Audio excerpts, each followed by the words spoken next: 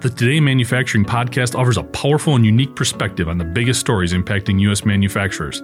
Anna Wells, David Manti, and Jeff Ranke apply their experience as editors of industry-leading brands Manufacturing.net and Industrial Equipment News in providing in-depth analysis of the latest headlines. Their insight, along with a mix of humor and human interest, makes Today in Manufacturing a go-to source. Keep pace with supply chain challenges, electric vehicle developments, labor struggles, robotics, and more by listening, downloading, and subscribing to the Today in Manufacturing podcast.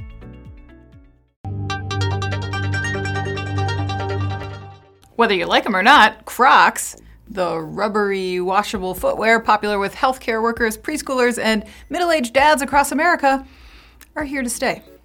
And nothing speaks more to the permanence of this so-called ugly shoe than the fact that Crocs pulled in $1.4 billion in 2020, making it the company's best year on record. It's really no surprise then that a shoe company that sold 69 million pairs last year would inspire some copycats. And that's what's at the heart of a lawsuit Crocs recently filed against multiple retailers, putting them on blast for selling what it claims are blatant knockoffs.